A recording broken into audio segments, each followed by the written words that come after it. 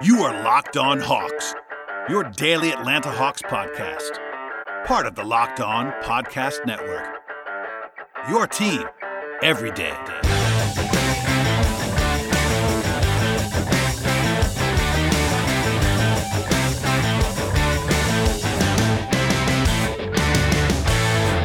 Hello, friends. Welcome to episode 1038 of the Locked On Hawks podcast. I am your host, Brad Rowland, coming to you on a Friday morning. And today's podcast is brought to you by Michelob Ultra. Enjoyment isn't the end game, it's the whole game. 2.6 carbs, 95 calories. It's only worth it if you enjoy it. Today's podcast is actually part two. Yes, I say part two with Ben Pfeifer.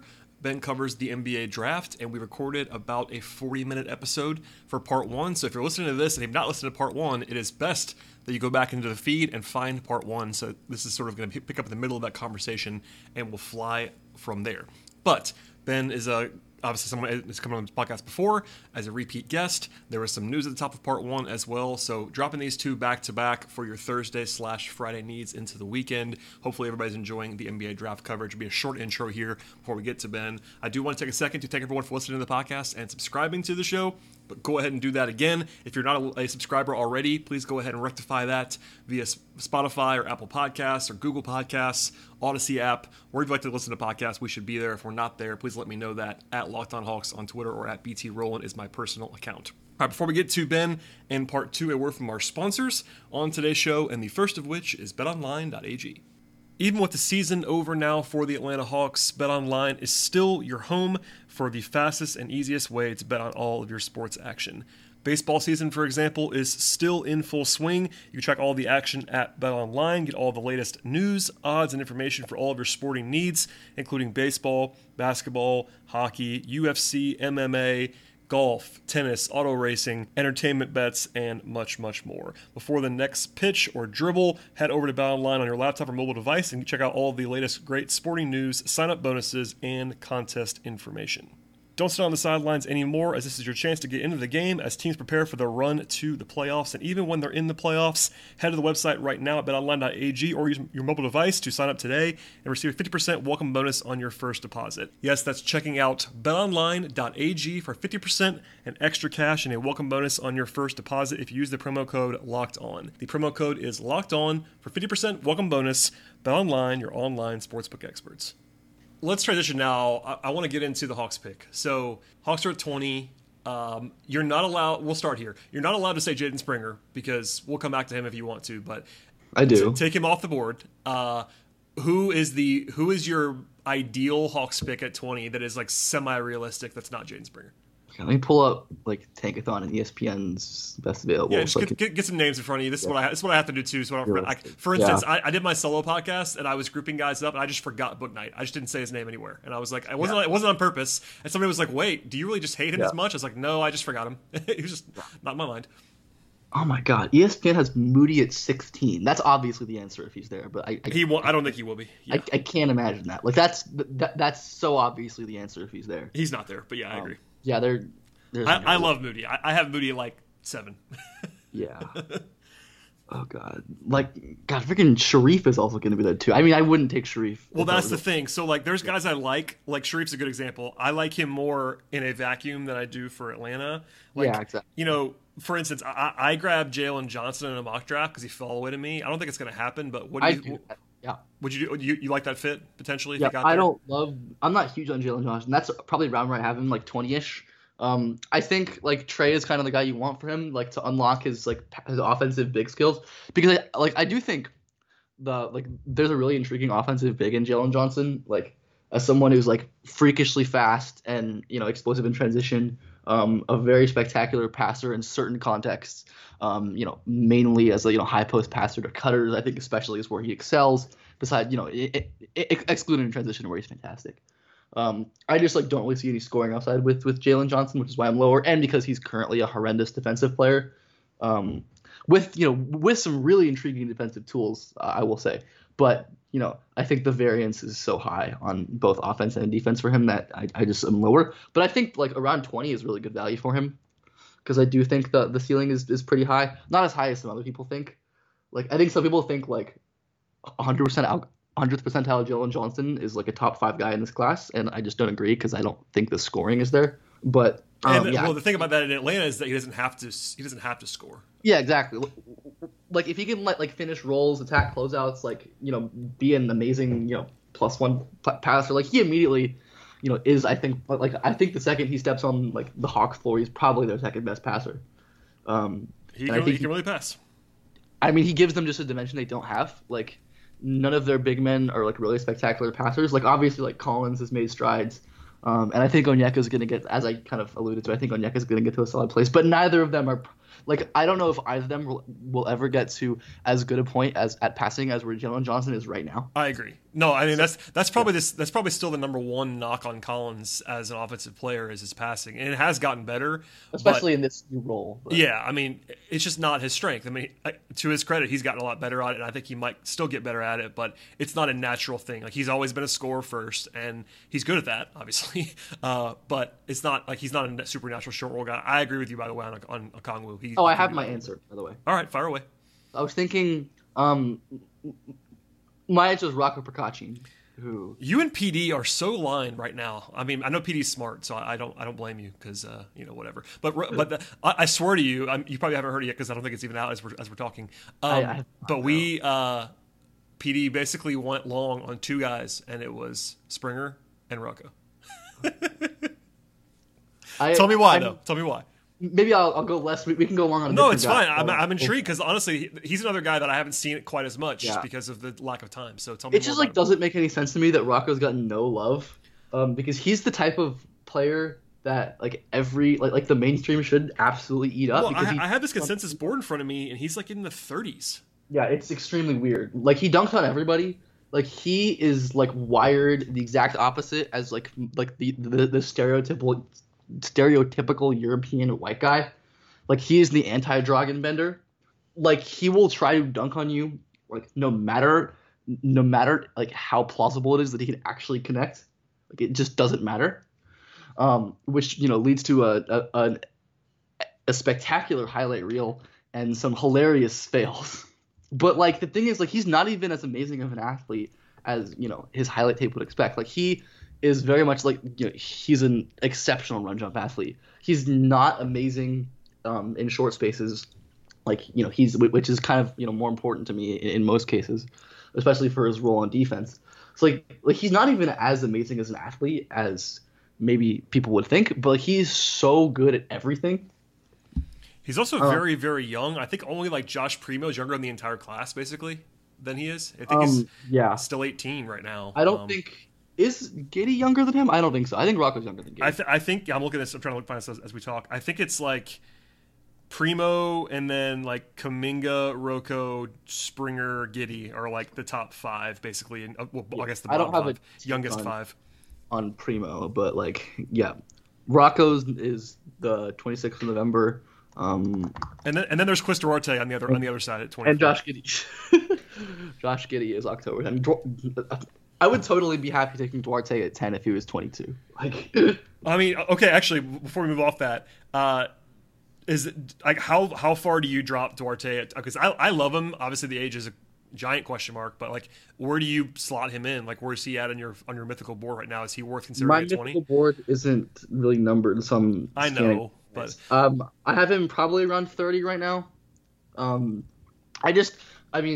I think the main disconnect between me and other people is like I don't think he's as good of a shooter as other people think. Just because like I think his shooting this year is probably more likely to be a hot streak than his actual shooting numbers. Because like unlike I think like I've seen like him compared to Desmond Bane, which I think is kind of crazy. Because that's just old guy who's good at basketball comparison. And like Desmond Bane's not even that old, but like Bane was 21. I know it's just a 4-year thing. I'm with you exactly. But like Bane was had 4 years of otherworldly shooting splits, and Duarte has 1. So I'm just not as like I think he's a good shooter, not a great shooter. Which if he was a great shooter, I'd definitely be more okay with taking him because I do think he's going to be a rotation player. Yeah. Yes. I mean, he's good. He's a great finisher. Like as like a cut finish catch and shoot guy. Like I think he's gonna be awesome. There's a lot to like with him, in my opinion. I mean, I want to go to the Lakers.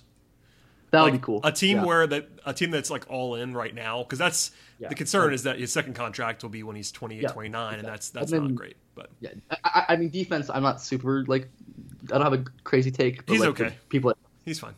so people I trust seem to think he's fine enough. So Yeah, he's fine. yeah, Anyway, I mean like I wouldn't hate the team taking Duarte in late first. Like I would be totally fine with that, even if I like other guys better. yeah, I mean, okay, so I'm assuming you would still take Springer over Rocco at 20 if you're the Hawks. Would that be Yes. that's your top two basically if you're Atlanta? Yeah, that's my realistic. Within reason, obviously. Like if Franz dropped or Moody drops, that's not going to happen though. Okay, take those two guys off. Anybody else screaming out to you? Because here's the thing. So Cutting my Rocco top. oh, I know. There's lots of appeal for those guys for sure. I know we have lots of prospects I can go along. Well, and there's this notion too. I'm sure you've seen it in mocks or heard it. Like people are just really married to the Hawks taking a guard, like because they don't have backup point guard. And I get it because they don't have that spot. It's their one hole right now on the roster.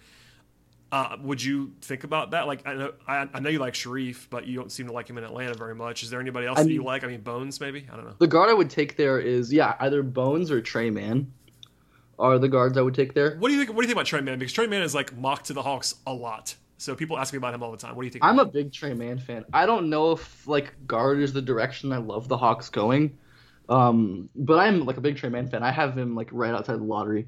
I used to be even higher, but I've lowered a bit because I think he lands on the side of very good shooter, not elite shooter. As a Prep to Pro listener, when you were hosting it, I remember vividly the talk about Trey Mann's height early on. Yeah, Trey Mann is like, I mean, besides being like taller, he's also just like a lot better now. Trey Mann used to be like 6'1", and suddenly he was like 6'5" one day. It's like, oh, there's Trey Mann. He's 6'5". Like I'm pretty sure like his listed height only like increased 1 or 2 inches. But if you like go watch a Florida game last year and then go watch a Florida game this year, like it looks like Mann's a different player. But he must have grown like 3 inches. What do you like about him though? Like, is it because people ask me all the time about him for obvious reasons, but I like him. I'm gonna get out of the way. What do you like about Trey Mann? I think like if you're like taking creator swings, like he's probably one of the guys you want. Like I don't think I mean outside of the top 5, like the really good creator swings like Cade, Jalen Green, Giddy, Springer to me, and then like Sharif. Like I think those are the only like real ones. And then I think Trey and Bones are the next two. Where Trey, I think, like the pull-up shooting not being like nuclear to me is kind of an issue. Like his unassisted pull-up 3 volume this year was like unheard of. It was absurd. But like he only has again, like Duarte, he only has 1 year of like really great shooting. And I'm just like not ready to believe that that's not just kind of a hot streak. I mean, I think Dan's a very good shooter, like I said, with extreme range and a quick trigger and an elite transition from his dribble to his pull-up. But I think, again, in terms of efficiency and volume, will land on the side of very good, not elite. Probably the best ball handler in the class. Again, like so violent with his change of direction. It enables his slashing and allows him to get downhill despite being not bursty and incredibly frail. Like his ball control is otherworldly. Like he never ever loses the ball, and he's actually a pretty good finisher. Like despite his lack of physical tools, like his craft is really solid. His balance, his body control is nice. So I think there's definitely like room for Mann to be like a primary scorer with his handling, and I think the floater game could be very legit. It needs to be, but I think it could be. The pull-up threes. And then I think because of his size, there's definitely more utility as an off-ball player. His passing is good. It got a lot better this year. He hit some very good interior passes to cutters for the roll man. But his decision making is still decently rudimentary. Like it's all like very like one read stuff, and the processing isn't advanced or anything to me. But I think like off-ball passing with off-ball shooting is going to be good. And then if he's one of these guys like the extreme version of Tyrell Terry, who like can really finish but can never get to the rim, like there's utility there as a cutter or like in off-ball actions. Well, part of the theory too, I think, at least my ideal Hawks backup point guard is someone that can play with Trey, and like he has enough size, and you mentioned his off ball stuff being intriguing. That's obviously positive to hear. Can he defend at all, Ben? That's what I was gonna say. I want more defense. Like, I don't think so. Like, I think there's a floor just because he's large, but he's not a good defender. It's bad on tape. I know it's bad on tape. I'm just trying to think if there's a way for it like long term to work. Maybe like he. I mean, yeah. Like all joking aside, because he is bigger than he was. Yeah, exactly. 2 years ago. Maybe he just has to figure that out now to be bigger. Yeah, I mean, he certainly is learning to like play. I mean, to be fair, he's never been a good defender. Like even when he was small, but yeah, he's certainly learning how to play within his frame, and because he's decently large and can add muscle, and most players get better at team defense when they enter the league. I think there's certainly like room for him to be like around neutral defense, but I still think long term you want better than that for Trey's backcourt partner, which Mr. Jaden Springer. Is just sitting right there. Okay, it's time. Just do the Springer pitch. I'm gonna get out of the way. You mentioned him a few times. I like him too. It's funny because I've always liked him, and I think it's a really good fit too. But you guys are even higher than I am. So yeah, I have Springer in the top. In the top 5. I mean, I'm technically lowered on him because I got higher on other guys, but like he is so freaking good. Like uniquely, like he has a unique combination in this class of like point of attack advantage creation and just point of attack plus overall defense. I mean, like defensively, he's the best defensive guard I've ever scouted, which is the last 3 draft cycles, like bar none. This uniquely gifted point of attack defender with impeccable technique, lateral quickness, strength, hip mobility. Like will struggle at times with quickness, but has the recovery tools there as well. Like in terms of defending with his feet and his legs, and blocking shots with his really good vertical athleticism off of 2 feet, and then an extremely sound team defender, smart rotations, destroys handoffs and DHOs, and off ball actions like that.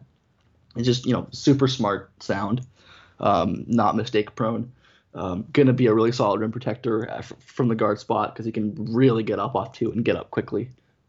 And then offensively, I just don't understand like people who like say like he can't do anything. Like his advantage creation, while yes, it's unique and it requires some creativity, like it's legit. Like he is so strong, so strong. The footwork, I think that's going to work in conjunction with his natural flexibility to make way for handling developments. I think he's going to be a great finisher with his touch and ability to leverage his strength.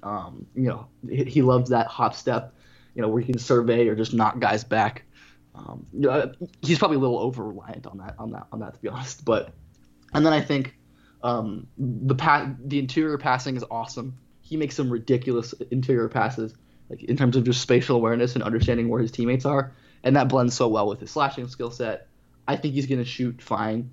He's gonna be an awesome pull-up 2 shooter. And I think often, like guys who are really good long 2 shooters at this age are the ones who pull it back to 3. Kawhi, Siakam. Well, and the Hawks actually under Nate, who I know you professed your love for in part 1, like Nate is very okay with guys shooting pull-up 2s. Like that was a pretty stark change. There were not a ton of changes in terms of schematic stuff, but they were very more than people understood reliant on mid-range in the postseason. Like especially Young, Herter, and Bogdanovich kind of all had the green light there, plus Collins in his sort of different kind of game, but they're not averse to mid-range stuff. Yeah, but like in terms of a guy, like there's like the Hawks, like he is a dream fit for Atlanta because like a guy who can really run offense and is the perfect defensive complement to Trey because he can really defend up and down. I mean up more, but I think Trey's going to be defending down more often. Like can't defend up even a little bit. Like he defending down is his only real hope. But like you can't get a better fit than Springer. Like even like in the 20s last year, like Springer is a better fit than Tyrese Maxey because he's going to be better running your offense and he's a better defender. Like as I say that as like a Maxey enthusiast.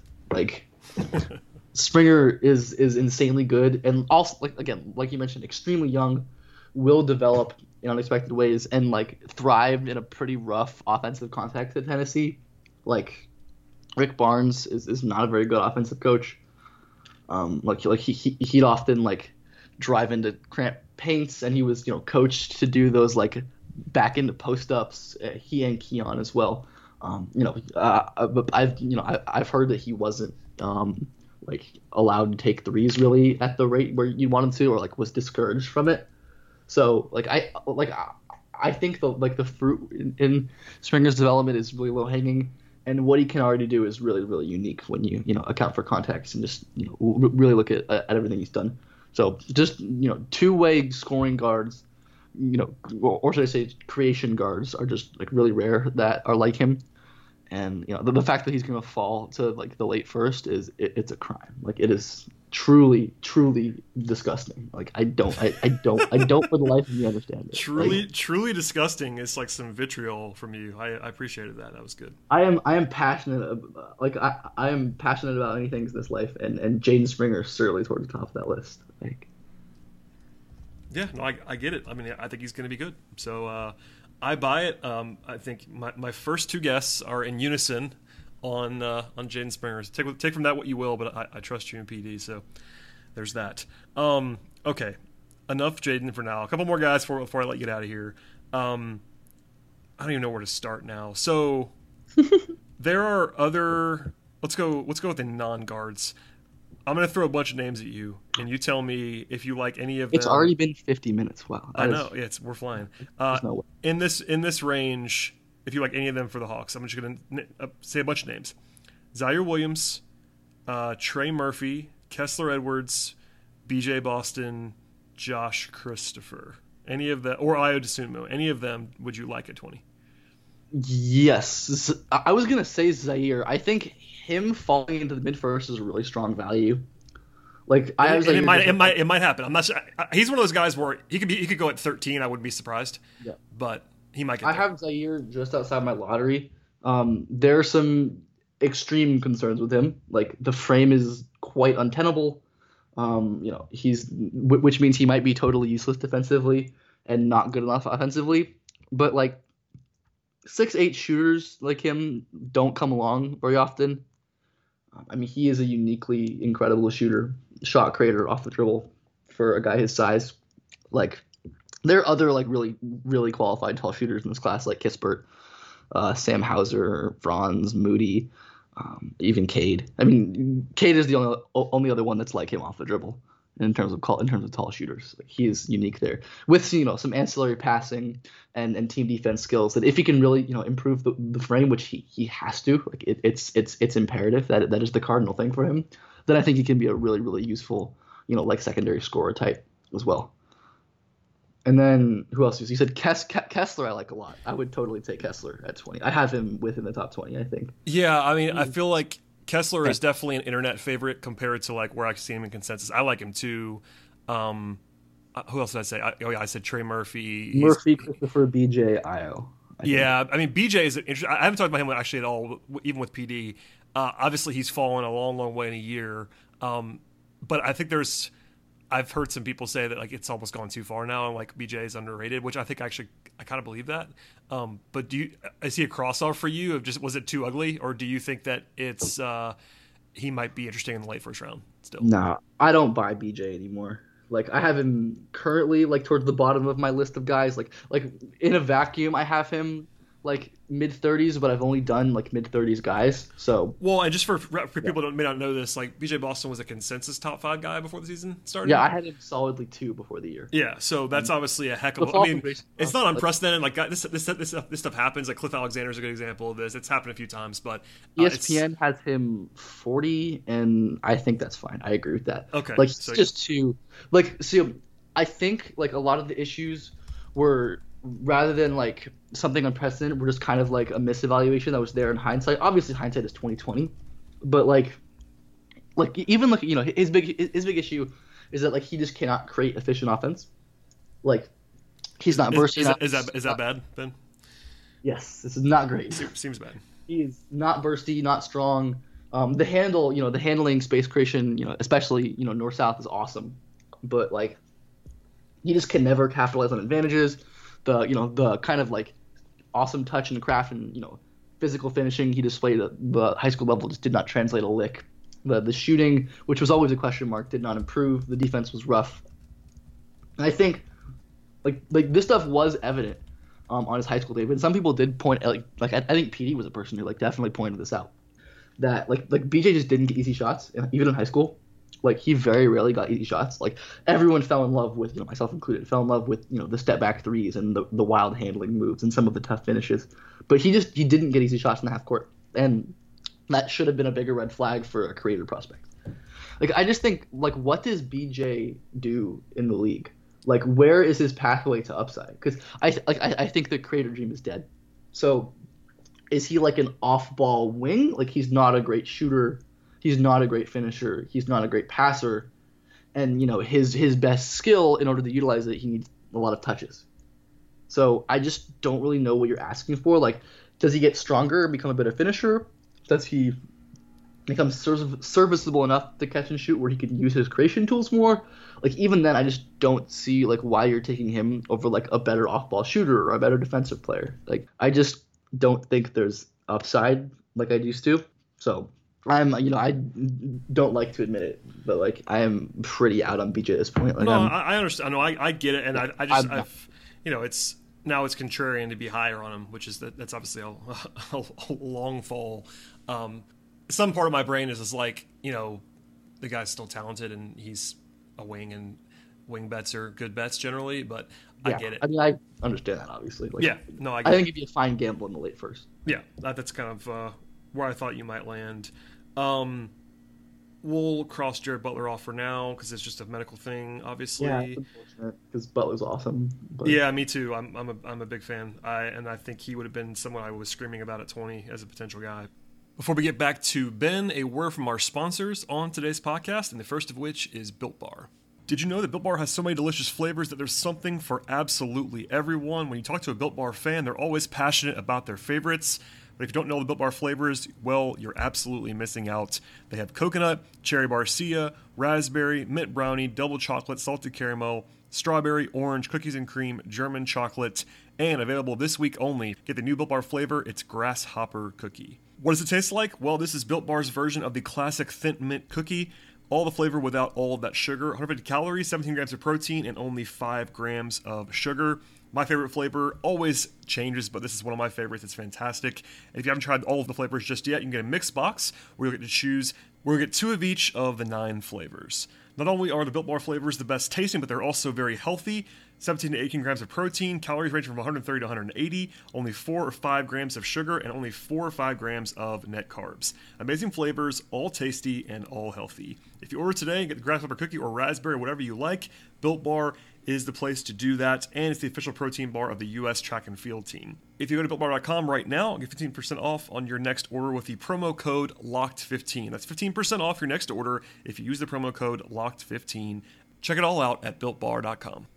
What do you make of like the scores, like your Christopher, Io, Cam Thomas group? Io, I haven't gone back through, so I don't have a take. I have never been a huge Io guy.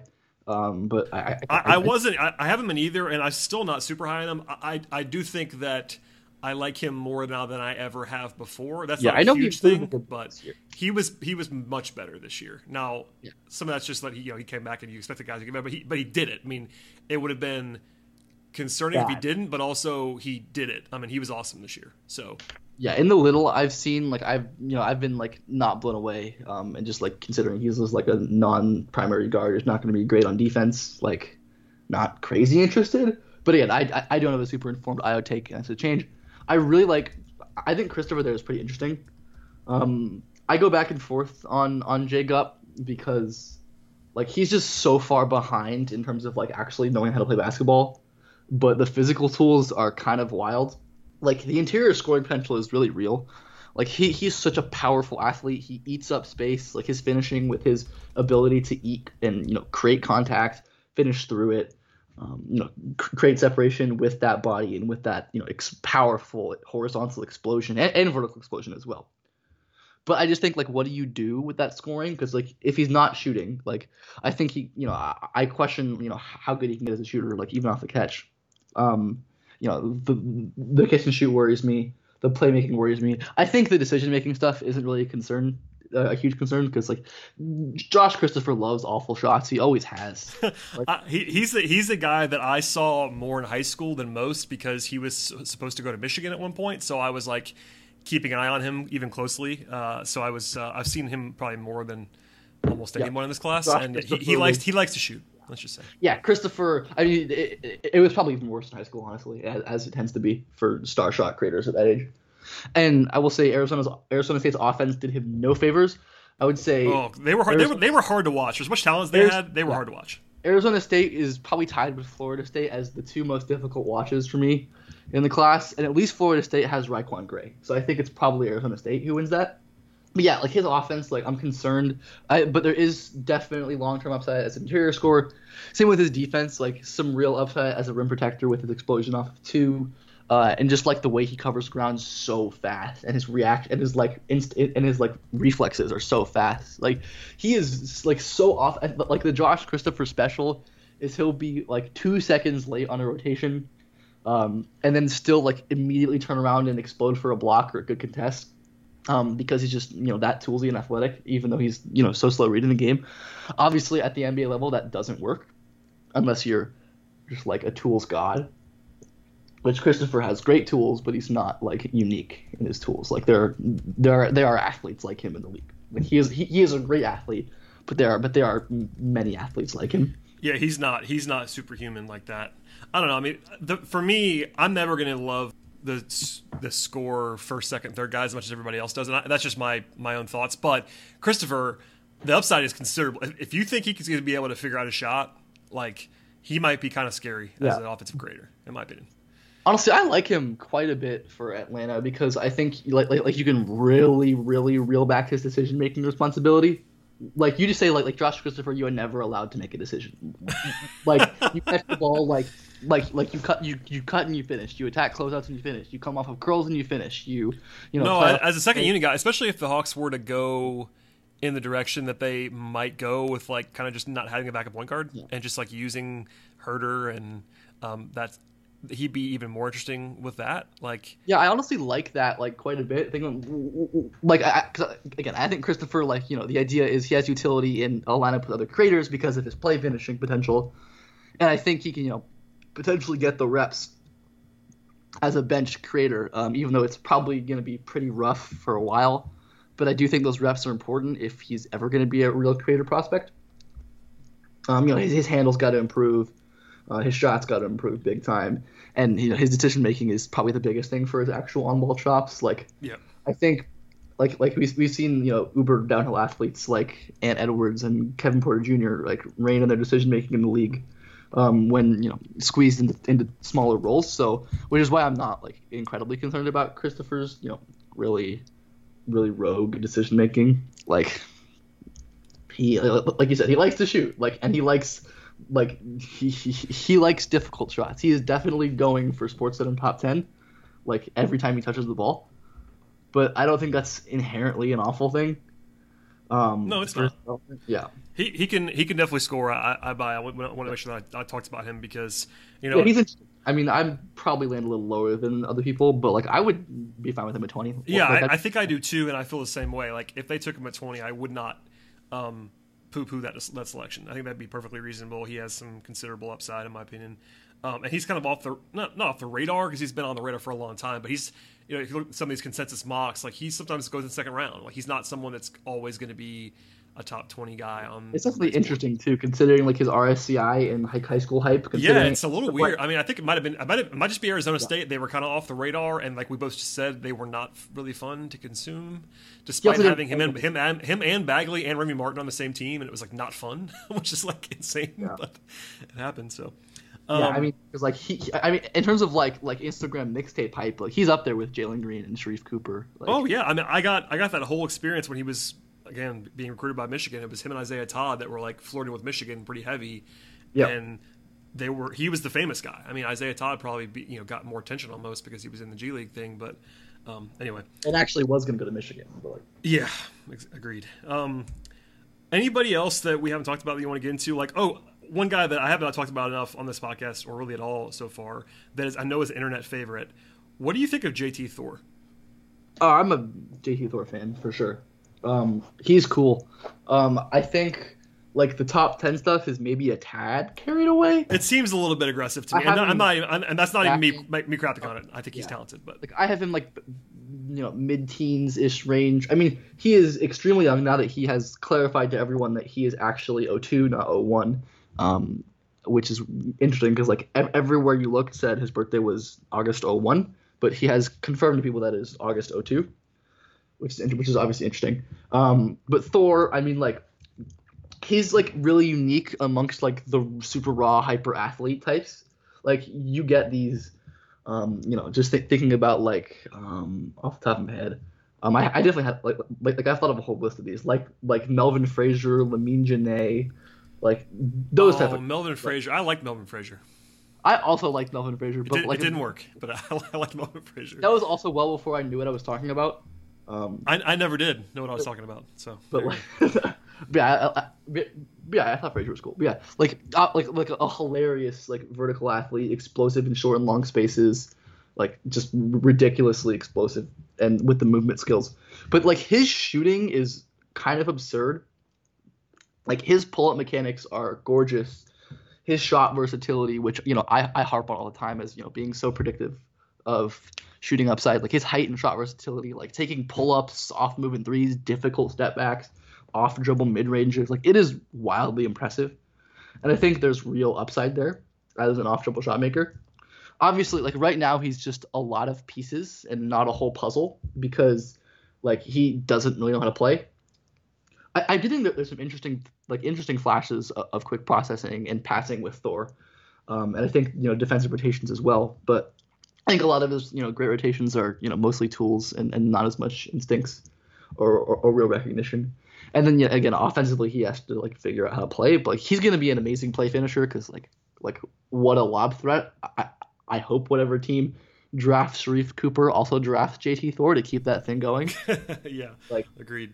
The best lob passer and the best lob catcher probably in the draft. Actually, I think Evan Mobley's probably better at catching lobs, but yeah, Thor is really interesting. Like I totally would swing on him fairly high if I thought my development was right and if the pick was right and the value was right. Because there are some real high end outcomes with him, like just guys with that age and athleticism and shooting. I think there's that obviously lends its way to slashing potential, and there's off-ball game there, and I think you could even do some stuff with him as a roll man. And then obviously defensively, like he's fairly chaotic, but there's obviously value there as a weak side protector and as a large mover. So yeah, he was a guy I just hadn't talked about, and I know he has a this is going to sound derogatory and it's not, but I was going to say cult following because as you said, people have him in the top 10, which is like pretty aggressive. But hey, I mean. Like the guys you like. I like him. I think he's interesting, but there's kind of a split that developed there, and I wanted to see what you thought of him because he's kind of been not off my radar, but not in my number 20 radar. And then it's like, oh, some people have him like at number 9. It's like, okay, maybe I have to think about Auburn is so fun to watch. They were fun. I watched Auburn at technically my Missouri Tigers, even though I don't fan for them as much as I probably should. Like Sharif Cooper eviscerated them. Like that was I think Sharif against Mizzou is up there with a game I'm sure you're familiar with, Franz versus Northwestern as like the best prospect games this year. Like and it's Thor as well. Like just killed that team. Like ate those poor guards and bigs alive. Like it's so good. Yeah. Like, very Thor, much fun. Yeah, Thor also has also does like the Zion thing where like you'll see people, myself included, like posting Twitter screenshots of him standing 6 feet away from like a guy with the ball, and the caption's like he blocks the shot, like nothing to the extent of like Zion blocking DeAndre Hunter like starting like in the paint, like nothing like that play that I'm sure many are familiar with, but like. He certainly does it, and it's hilariously fun. Yeah, absolutely, definitely the case. You know what, Ben? We could go forever, but I'm gonna give you one final chance to shout out any player that you would like, and after that, we can get out of here because I've taken up too much of your time. Shoot! Oh my God, you're putting me on the spot. I didn't say anything about Bones. I was just thinking about This Bones. is kind of like catching eye, but not, It's just one big catching eye. Yeah, exactly. I'm pretty sure. I don't think Jake and Max are. I mean, Jake and Max are like spotlight skills now, which is I like it. It's not catching eye. It's similar enough, but yeah, talk about Bones, because Bones is a guy who could be on the radar for the Hawks too, which is helpful. I have Bones as like a borderline lottery pick, which is really high. I haven't seen anybody who I respect with Bones that high in terms of like draft opinions, or really almost anybody. But like, I think Bones like is pretty unique as a creator prospect because like Trey Mann, I mean he is genuinely a nuclear pull-up shooter, like absurd. Like volume, versatility, his range, his transition from dribble the shot, his space creation, like all of that. It's ridiculous. He might be the best shooter in the class. And then this year he has expanded his rim pressure and has become like a legitimate threat there. Where last year he never got to the rim. He had like a 10 free throw rate. And this year, like his burst has become a legitimate trump card. Like he lives at the rim. And is like a uniquely good finisher in terms of craft, like so good, like decelerating around and before defenders, finishing with touch and with balance and with body control. Obviously, as the nickname goes, like extremely slender, and the frame has to improve. But like as a secondary scorer, small guard scorers obviously can exist now because of how many big creators there are in the league and big decision makers. So maybe not as much for the Hawks. Because I think Bones and Trey are a little redundant. I mean, Bones will be an immaculate off-ball shooter and closeout attacker, and the passing is kind of bleh. But just like the rim volume, like obviously like draft like Bartorovic query scouting is kind of like has its holes and isn't that useful in a vacuum. But like if you plug in Bones's like 3-point volume and rim volume, the only real prospects that you get are like Damian Lillard and Trey. And obviously he's not that level. Is that good? He's obviously not that level of prospect, but it's still impressive company. Yeah, I like. So. I want to give I'm going to give two more because I don't want to end on a negative note. By all means, go ahead. So Cam Thomas, I heard you mention. Honestly, I'll just finish off the guys that you mentioned because. Sure, that's the best way to do it. Let's do it. So I guess I'll start with the neutral one, which is Trey Murphy, who I like he's kind of a draft Twitter darling. What do you think? Like, well, it's actually interesting because like I'm not sure now. I feel like almost the opposite. I feel like the consensus rocketed him up so much in the last like month that he's almost getting some pushback now on draft Twitter. I could be wrong about this. You probably know better than I do, but like I don't because like I've done my pushing back because I don't like Trey Murphy. Like he is very simply like he's large, a good shooter, and moves well laterally. Like that's an NBA, like that's a rotation win. And that's basically what I mean, honestly, that's kind of the theory of Trey Murphy. He's like he's 6'9", he can really shoot and he can move a little bit, and that's the issues are one like I don't think Trey Murphy is that good of a shooter. Like. One, like the priors, like I mean, he has better priors than Duarte for sure. It's different, but his issue is like he has no shot versatility, which is something that I think is supremely important for projecting shooting. Like he is strictly catch and shoot. Like if you go watch his highlight tape, which I think like I've been incorporating more highlight scouting into my process, which is just really fun, like comparing guys' highlight tapes. And I think looking at what is and isn't there in a highlight tape can tell you a lot because. Trey's offense is literally catch and shoots and cut dunks. Like there were maybe like 10 or 11 moments on his like 15-minute highlight tape that weren't that. And while he's a very, very good catch and shooter, like to me that's just like screams James Ennis or Glenn Robinson types where they might shoot 39-40% from three on lowish volume, but that's just not a player that teams are threatened by, especially in the playoffs, compared to more versatile shooters that shoot more and aren't as efficient. So I think Trey is just super limited offensively. Pretty explosive. Good finisher on dunks, catch and shoot, whatever. Like fifth offensive player that might not be good enough. Will provide spacing probably, and then again like. Pretty dang good lateral move for a guy his size, and he's long and uses his length well. But like I've seen him like compared to defenders like Franz and like Moody, and I think like he's just not that level of off-ball defender for sure. Like he's just not that level of defender to me. Like he's a very good wing defender, no doubt, But again, I just don't think that level. He's that level. Like I prefer his teammate Sam Hauser, who is older and less good on defense, but is like a Duncan Robinson level shooter. He is like if you think Desmond Bane had like really good 4-year shooting splits, go look at Sam Hauser. Like he's absurd. Like totally bananas as a shot maker with like really plus passing as well. So like, I mean that's not a good sidetrack, but like Hauser's cool, and I'm not as in on Murphy.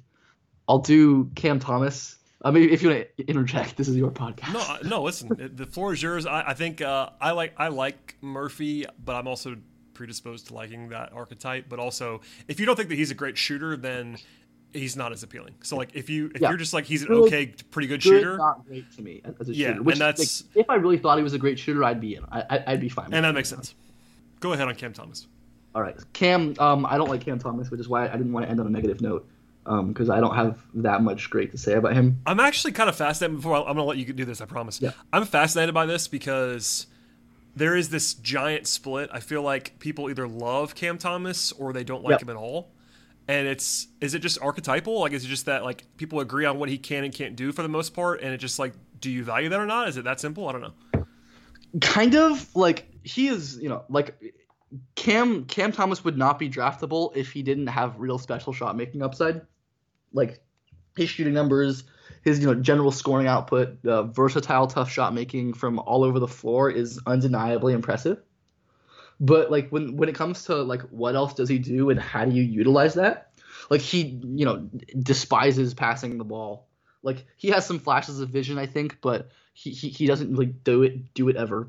And then like I think which is a more paramount issue, like he can't generate easy shots or get to the rim at all, which means there's not going to be room to utilize his passing as an on-ball player. He is like a really fun foul grifter, which I'll give him, which is important for his role, I think. But like, he never generates easy shots. Like he just can't do it. And for a primary, like you have to do that. So like, what are you getting as like a small, like a 6'2" secondary scorer who doesn't pass or defend or get easy shots? Like, because again, it's like I don't remember who I said this about, but I said this about somebody earlier on this podcast. Like it's diminishing returns because his BJ, I said that BJ, like his best skills like require lots of usage, but he's not a guy who's good enough to get lots of usage to me at least. So like I don't know, like he's just not that interesting to me. Like I'll take him in the second round because like on the off chance he's like the best shooter ever. The thing is like, and he's not the kind of guy that I'm prone to liking. I do kind of get it because he really just might be that good of a scorer shooter type. I mean, didn't he? Yeah. Isn't he like the all-time leading scorer in EYBL or something like that? Like he's got some ridiculous priors. In terms of that stuff. Yeah. And I mean, maybe like a Jamal Crawford role, like that kind of thing. I don't know. Maybe more like a high-end six-man scorer. Yeah, like if you want him to be Lou Williams or win the annual like scoring guard of the year award, like.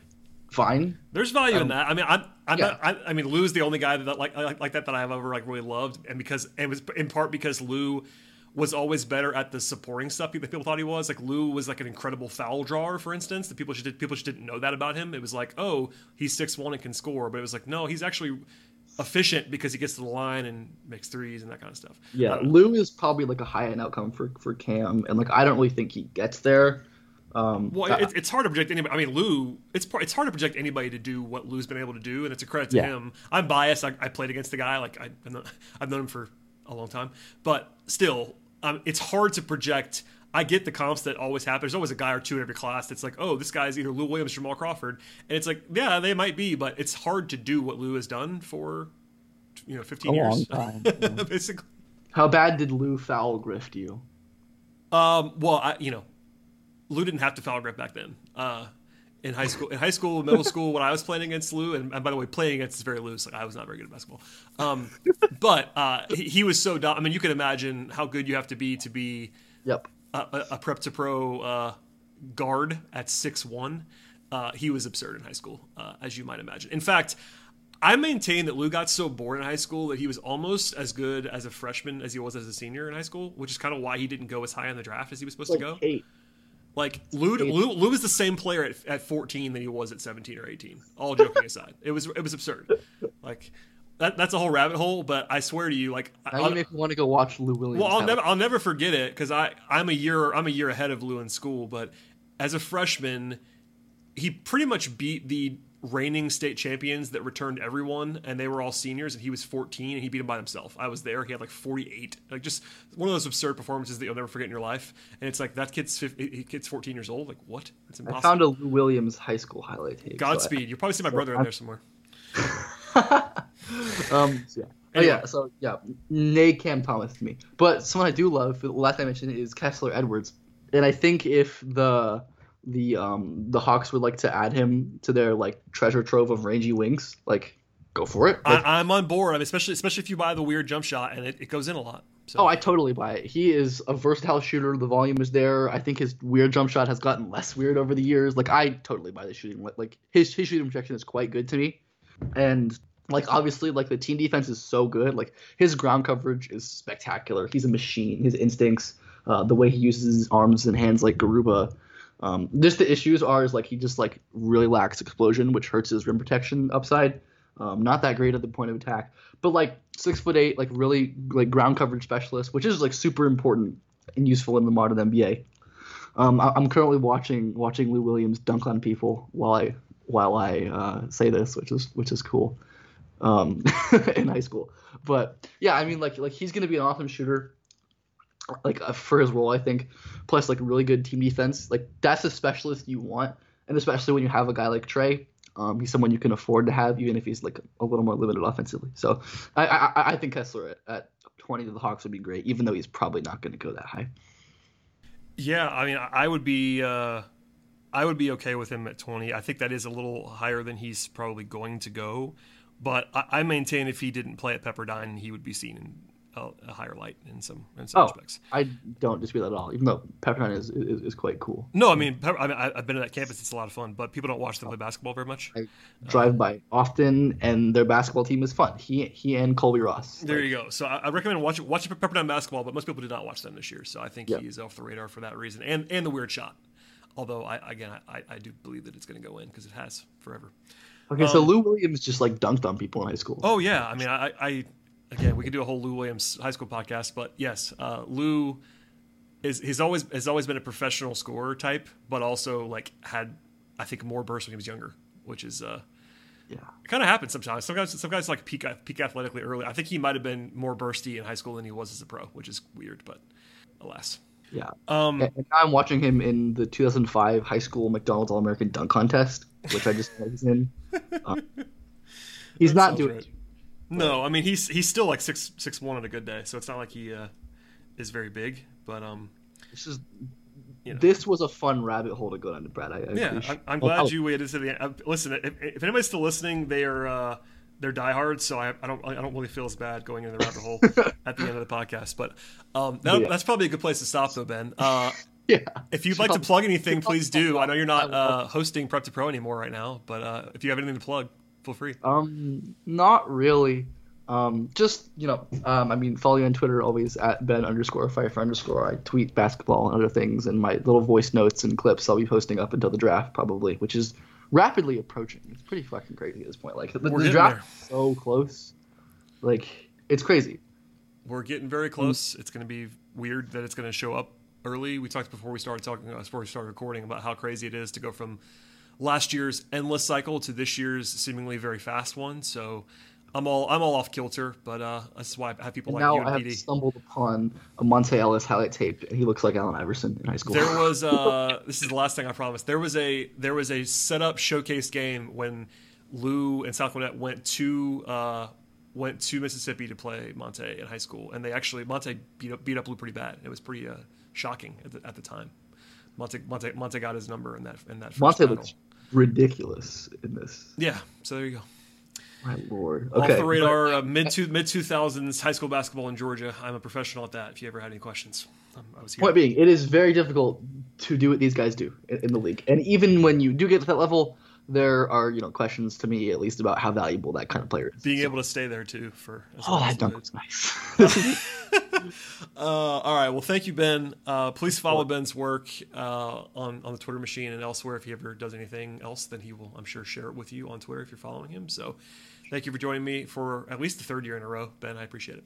Yeah, third year in a row. Let's hopefully make it many more. I'm happy to do it again for sure. Once this cycle is over, maybe we'll circle back and talk about whoever they drafted and we go deep on somebody. So thank you, sir. As for everybody else, check out part 1 if you're listening to this right now and part 2. But if nothing else, we'll see you all next time.